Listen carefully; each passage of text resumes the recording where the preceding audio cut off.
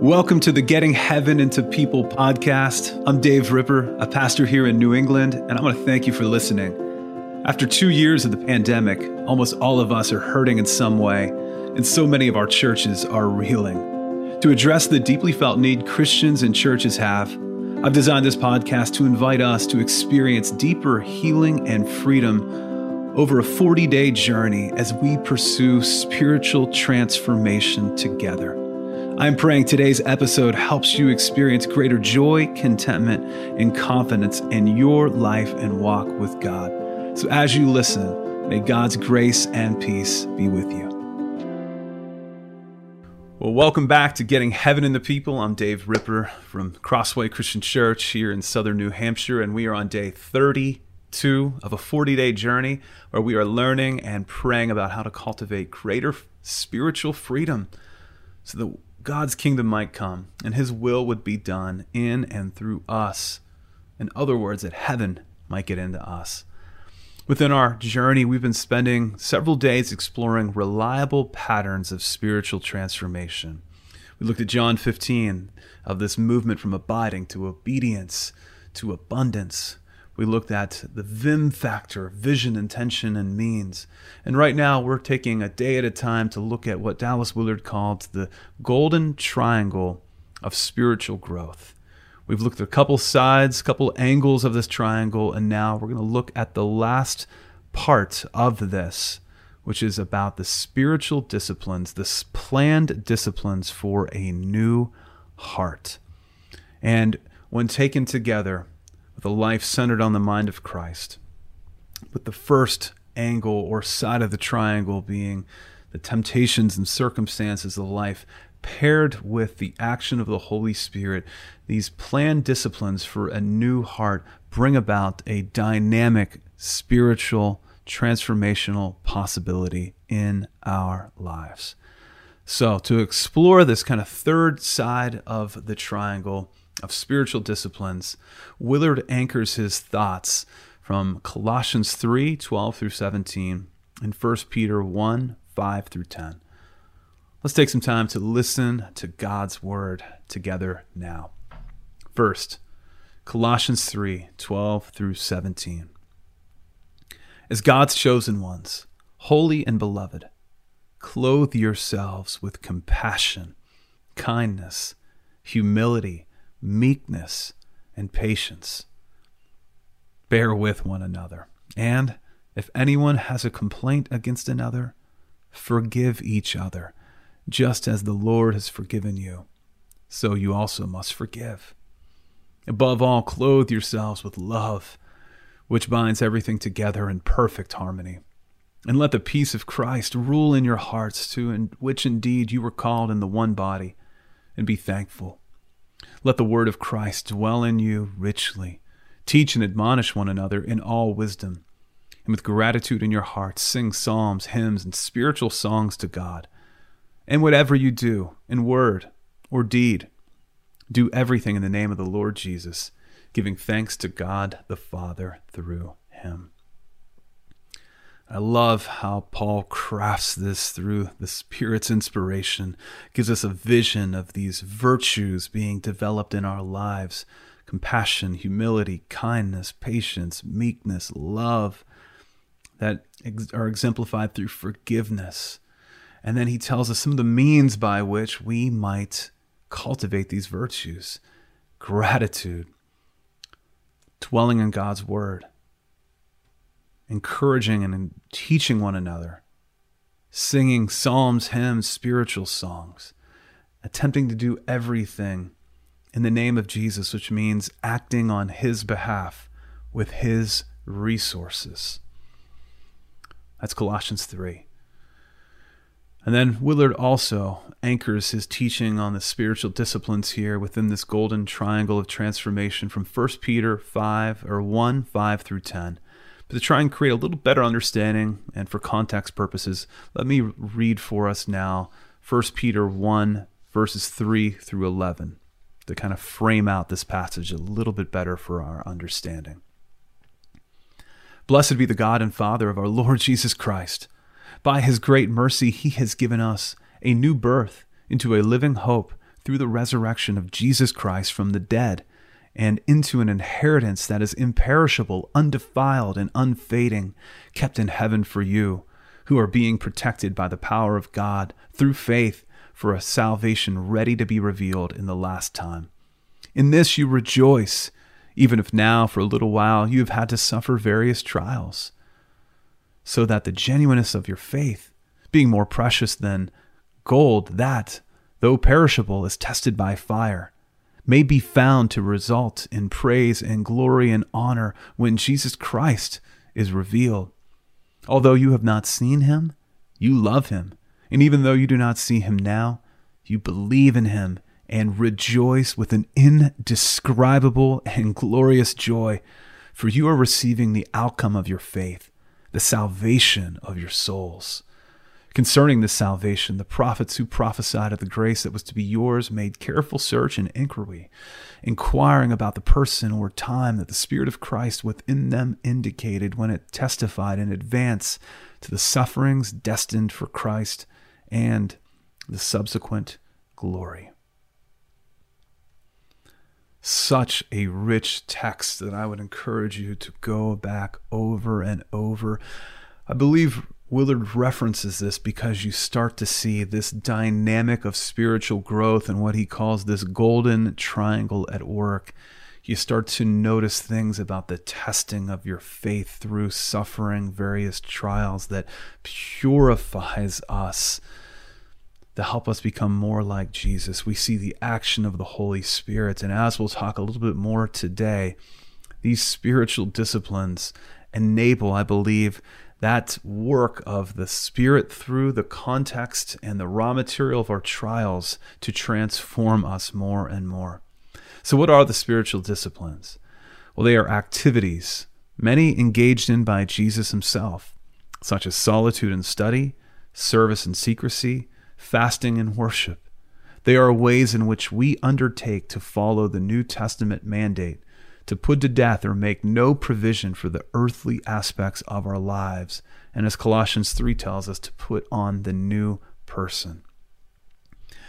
I love how Willard writes in The Divine Conspiracy, I almost never meet someone in spiritual coldness, perplexity, and distress who is regular in the use of those spiritual exercises that will be obvious to anyone familiar with the contents of the New Testament. Let me read that once more.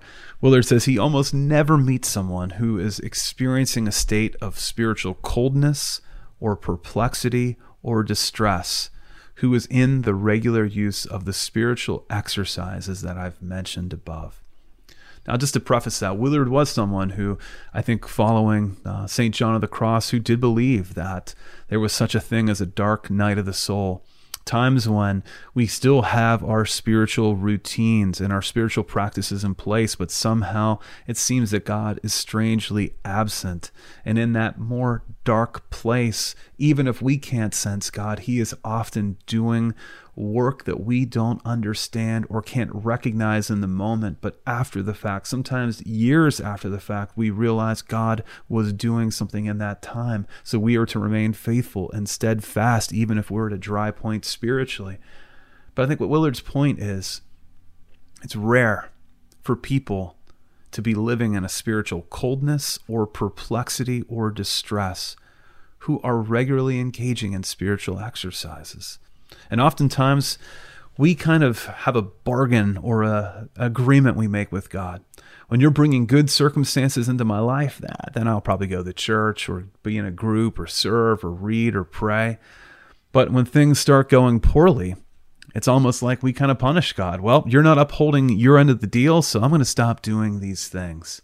But the reality is, when those harder times in our life are occurring, and they inevitably will and probably are for many of us who are listening right now, this is not a time to fall away. This is a time to lean in and double down on our spiritual practices. Things like study and service and solitude and silence.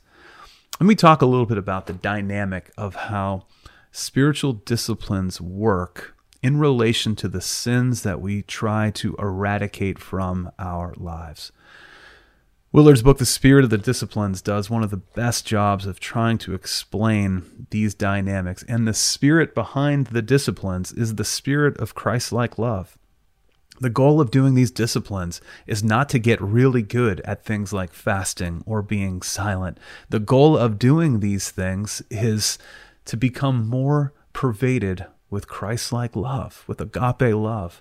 And if we're doing a spiritual practice and it's actually birthing greater ego or arrogance or haughtiness, if we're starting to look down upon other people because, wow, I know I read the Bible so much more than they do, I must be better off, Willard would actually counsel us, then maybe take a break from doing this thing because you're probably not doing it in the right way. Because Christ-like compassionate love is not being formed within you. But typically, we have two types of sins that many writers throughout the ages have described. There are sins of commission, things we do that we shouldn't do, and there are sins of omissions, things that we're called to do, but we don't do. Now, corresponding to these sins are disciplines of engagement, things that we do, like study, prayer, service, fellowship, giving, confession, and the list could go on. And then there's also disciplines of abstinence, things that we do that are largely refraining from things that are a normal part of our ordinary life. Disciplines of abstinence would include solitude, abstaining from the community of others, silence, abstaining from speaking or the noise that just permeates our lives, fasting, abstaining from food or drink or technology. It could be many different things. Secrecy, abstaining from making our good deeds known. Hard to do in social media times, right? Now, what's fascinating is that the disciplines of engagement help us overcome the sins of omission. Let's say there are things that God is calling you to do, but you're not doing.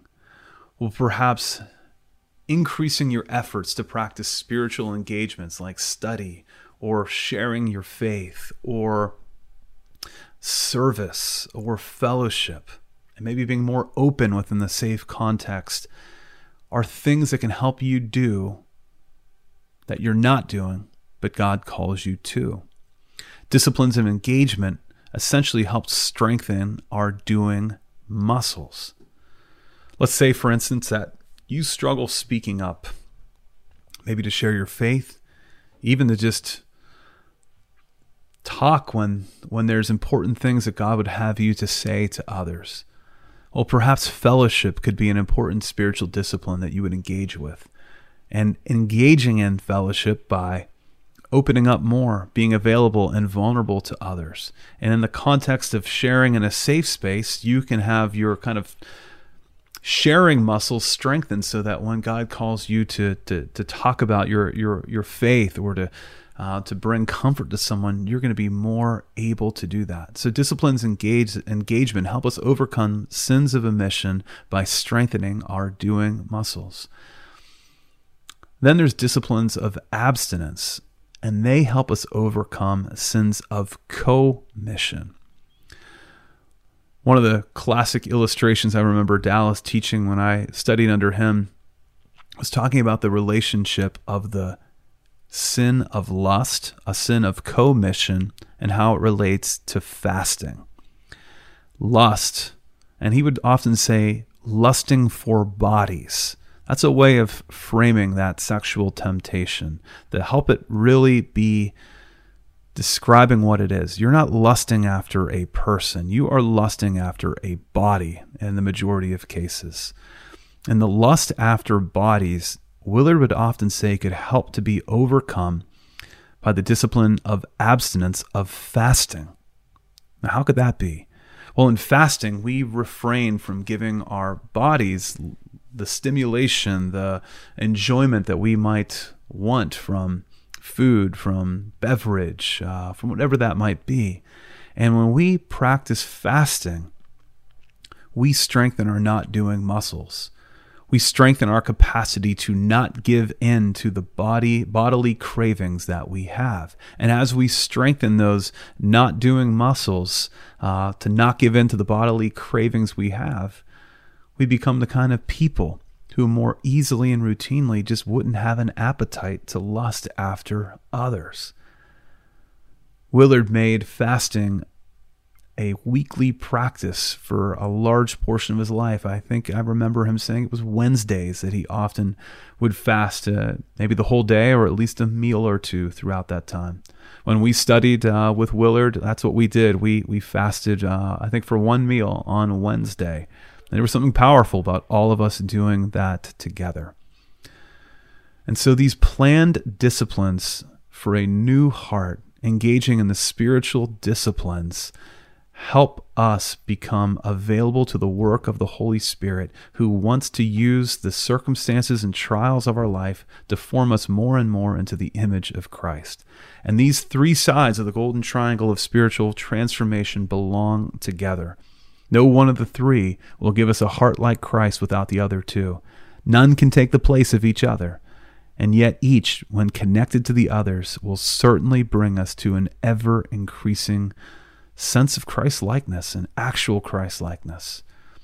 And Willard finally writes, when we accept moment-to-moment events and tribulations as the place where we receive God's provision, we patiently anticipate the action of His Spirit in our lives.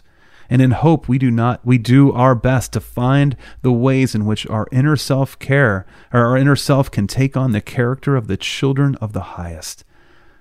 This is the path, Willard writes, of radical change sufficient to meet the needs of the world and prepare a people to be the habitation of God. So friends, may you accept the moment-to-moment events and trials that you are going through, even right now, as the place where you can receive God's provision. May you patiently anticipate the action of the Holy Spirit in your life. And may, in hope, you do your best through the practice of these spiritual disciplines to take on the character of Christ, so that through this path of radical change, we may become the kind of people in whom the needs of the world can best be met as heaven gets into us. We'll talk some more about how we can arrange our lives to more easily and routinely be these kind of people to do all that God would say in our remaining episodes. And so may God's grace and peace and power and strength be with you as you put off the old self and put on the new. May God allow heaven to get into you. We'll see you next time.